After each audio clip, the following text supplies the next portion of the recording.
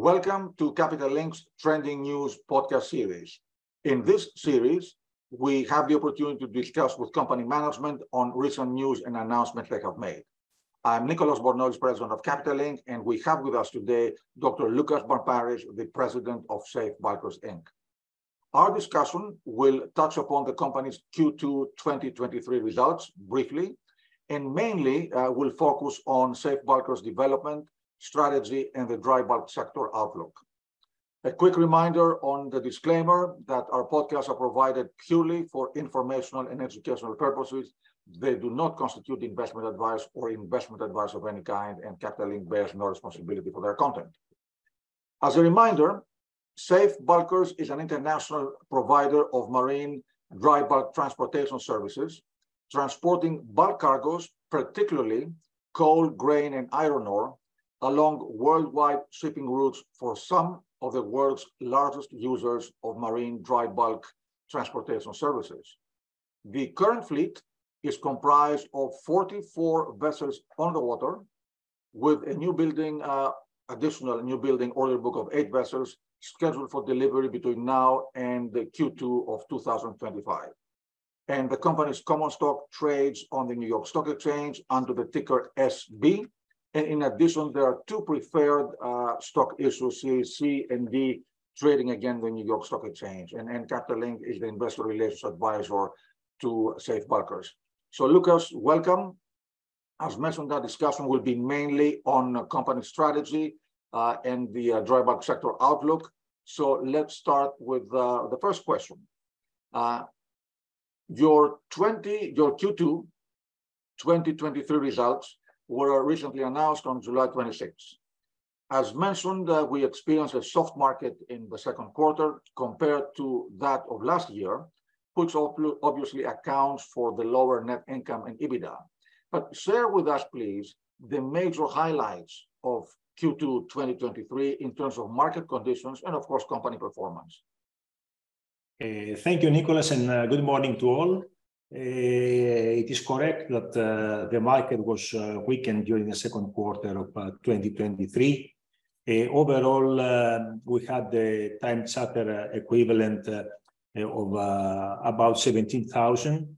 And the important thing to note is that we relied also on a number of charter contracts that were agreed in the previous periods. And just to remind you that while even today the market of Capes is at about 15,000, we have all our Capes chartered for 2 years at 22,000 average daily charter rate.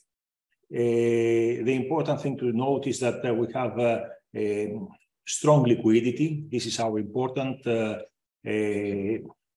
issue.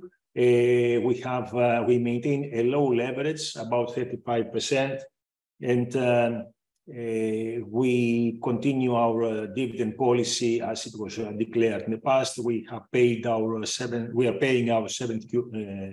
quarterly dividend of 5 cents per share. Loukas, thank you for this overview of the market and the company performance. Now let's move to fleet development, which is a key issue for Safe Bulkers. You and other members of the executive team have highlighted in many instances that Safe Bulkers strategy focuses on fleet environmental competitiveness. Now, what does this mean and why is it important?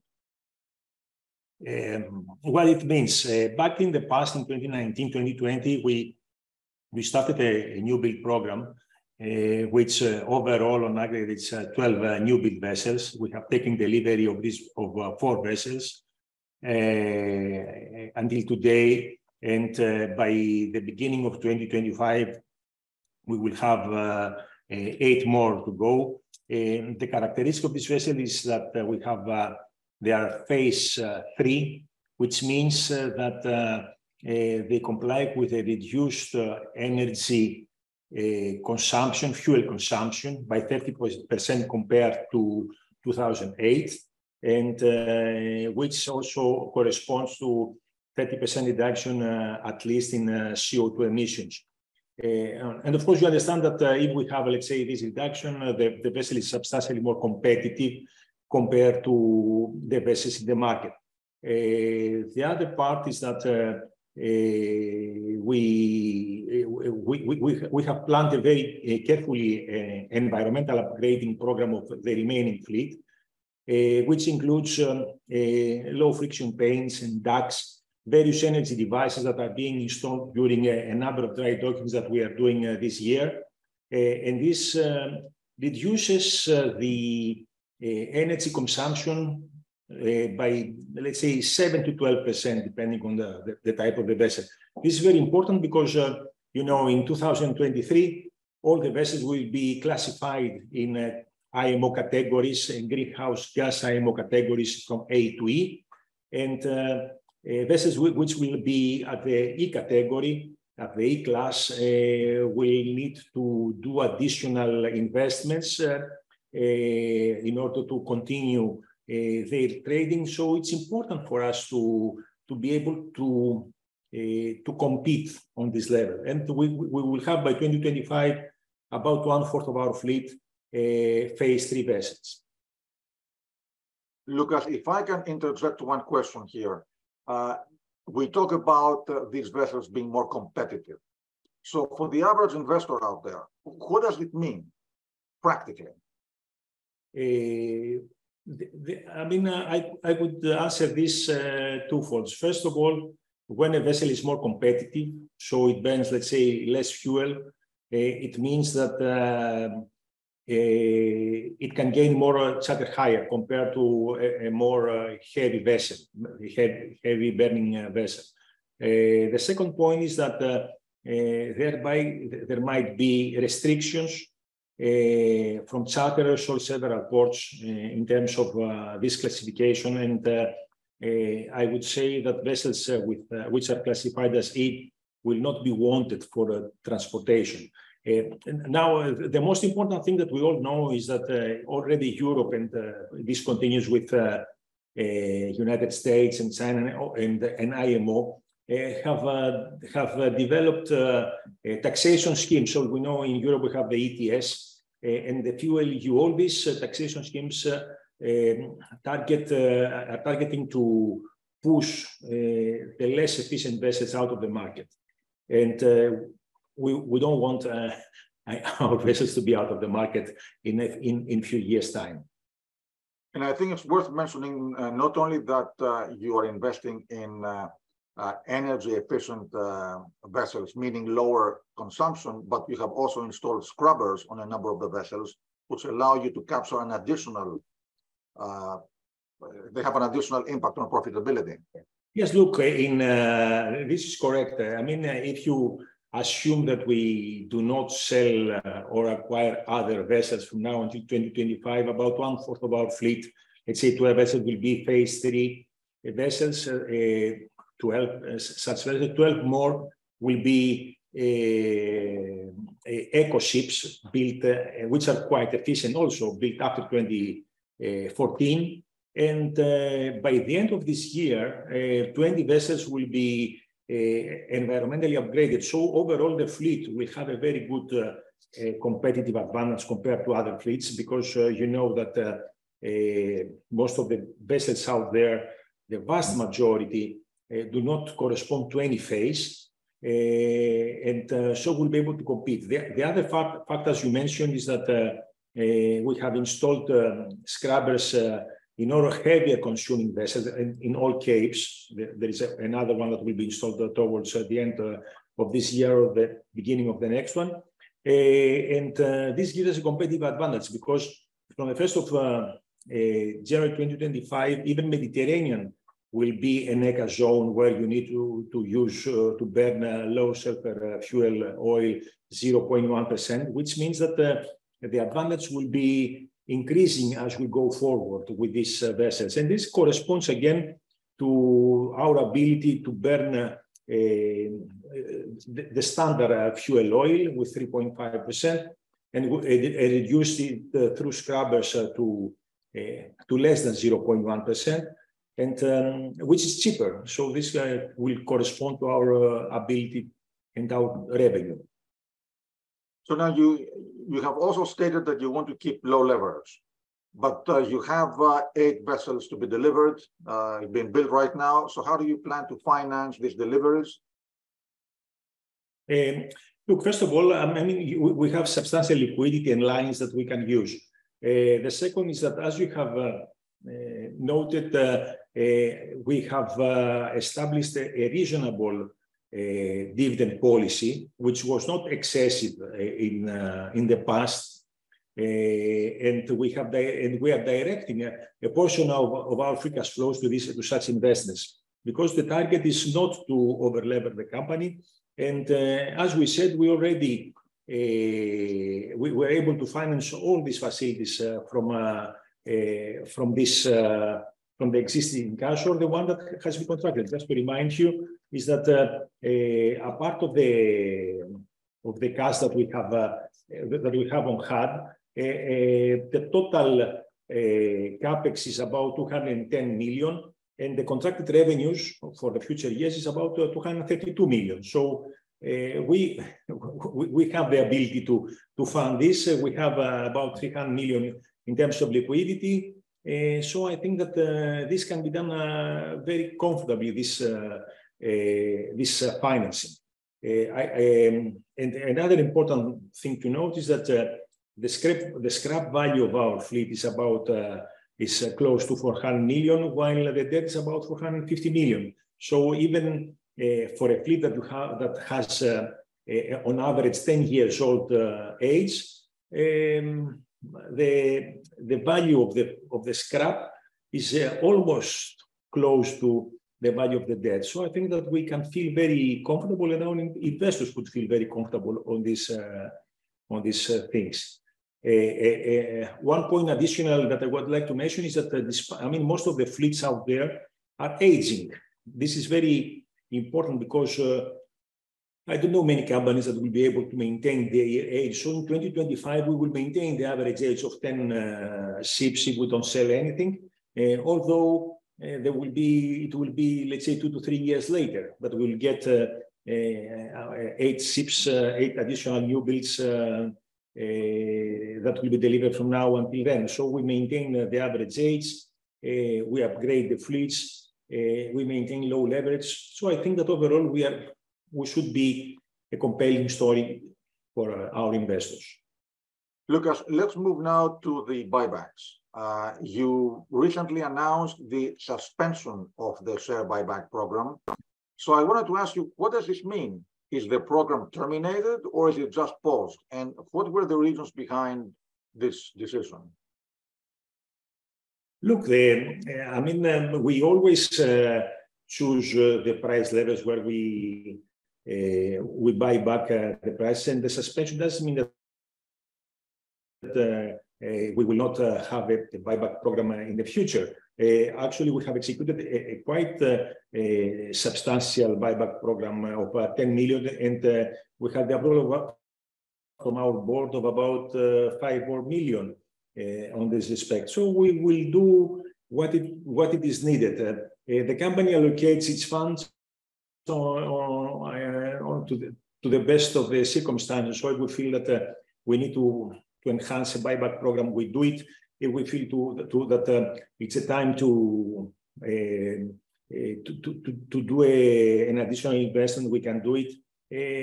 I think that there will be many opportunities that the market will give us. So we want to have a strong liquidity. But if I understand correctly, the program has not been terminated. It is effective, just paused, and you can resume it whenever you feel that the opportunities are right. Am I correct?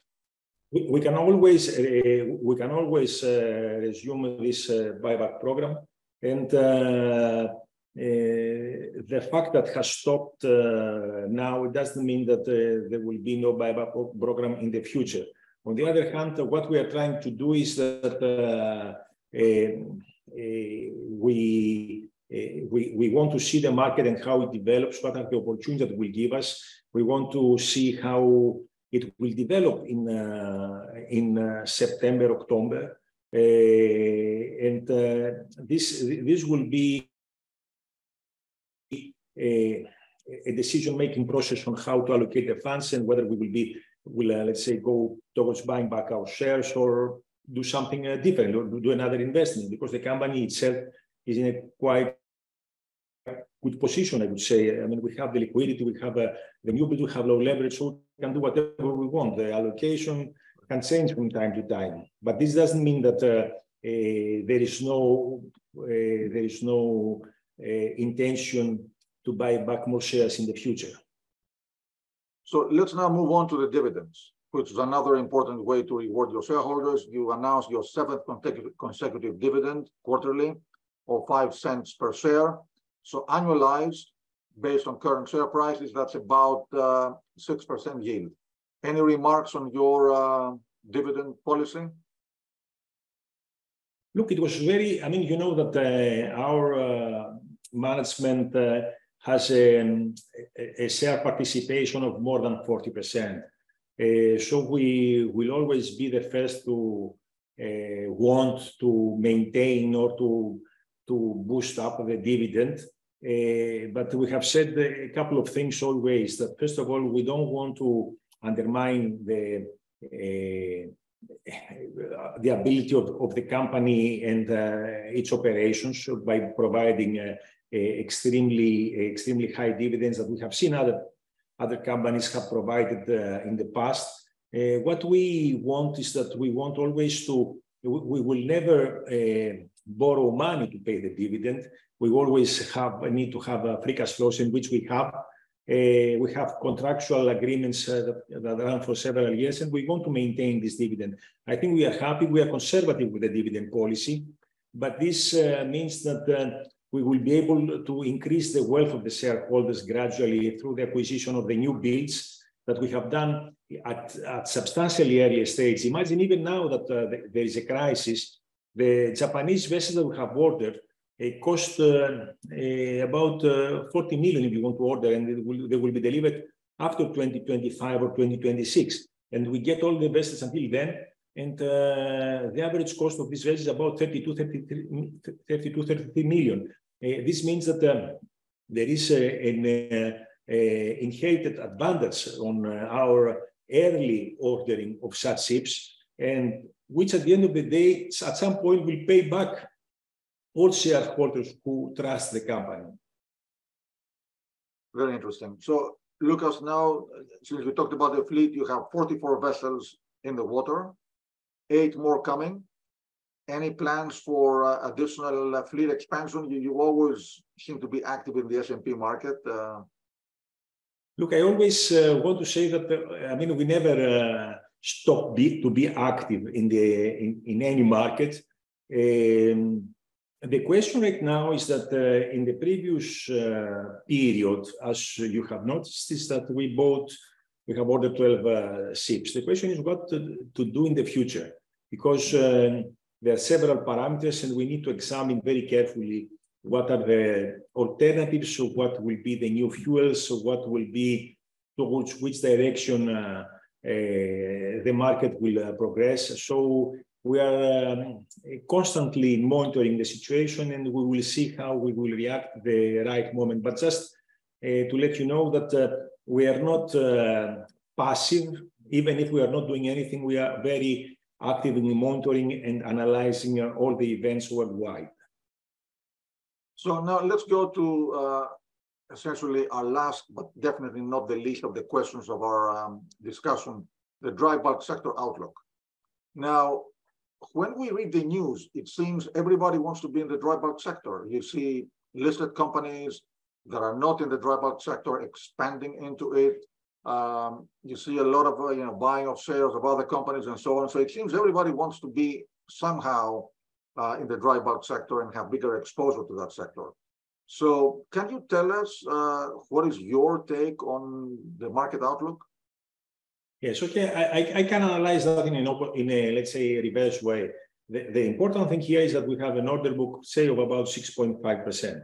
So the order book for the next 3 years is very low. The positions, the shipyard is occupied by other types of vessels. And if you go to order something in any shipyard, it will be 2026, 2027. So the questions from the supply side is a self-answer. The important thing now is what the demand will do.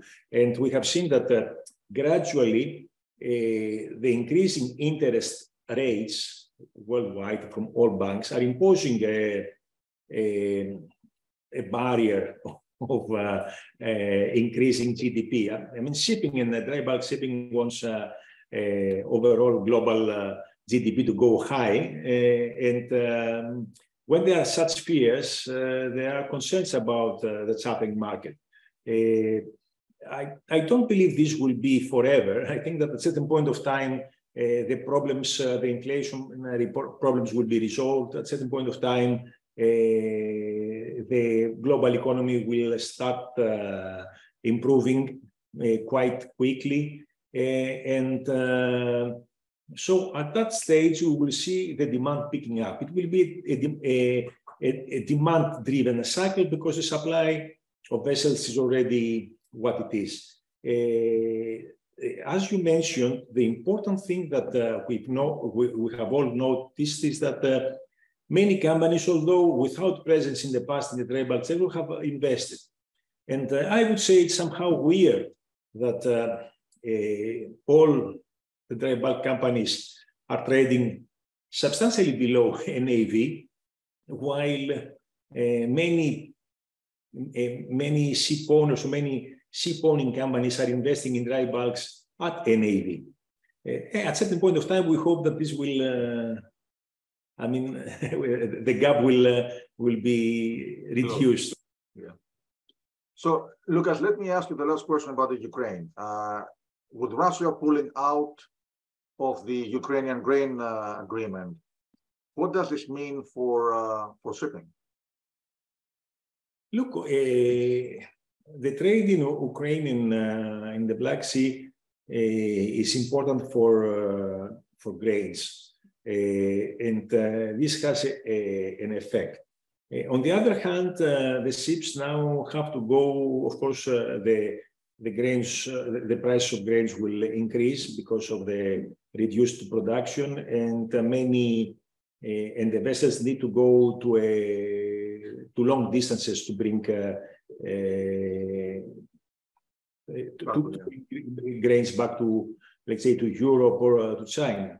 This is important because the distances will be increased. I've seen that the market recently is somehow improving. There are certain better assets for the fourth quarter, but we need to see what will be the development. The big picture always stays with China. China is a very important role, and India is playing also an additional role right now. But China is a very important role in the dry bulk sector, and will continue to be like that for the following years. So we hope that more demand will be created there. Any closing remarks before we finish our discussion, Lucas? I would like to thank, first of all, you and Capital Link and for the continued support. I would like to thank all the investors that have seen this podcast and about the trust that they have to our management.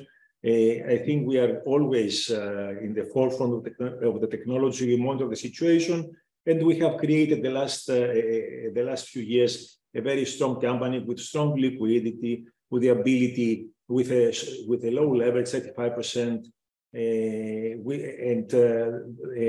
with a fleet which is improving, it's upgraded with new technologies. We could continue to do that, and the target is to be able to be in the market on the basis of environmental performance, because this is something that has come to stay. It's not going to end shortly in 2 or 3 years. We have ahead of us 2030, which is a landmark that we need to achieve very substantial reductions, and the legislation so worldwide will strengthen towards this direction, and we will be there to be competitive. Lucas, thank you very much. So this concludes our discussion. We had the opportunity to discuss with Dr. Lucas Barmparis. He is the president of New York Stock Exchange listed Safe Bulkers, and this podcast will be available for replay upon demand whenever you want. Lucas, thank you very much for being with us today. Thank you, Nicholas. Bye-bye.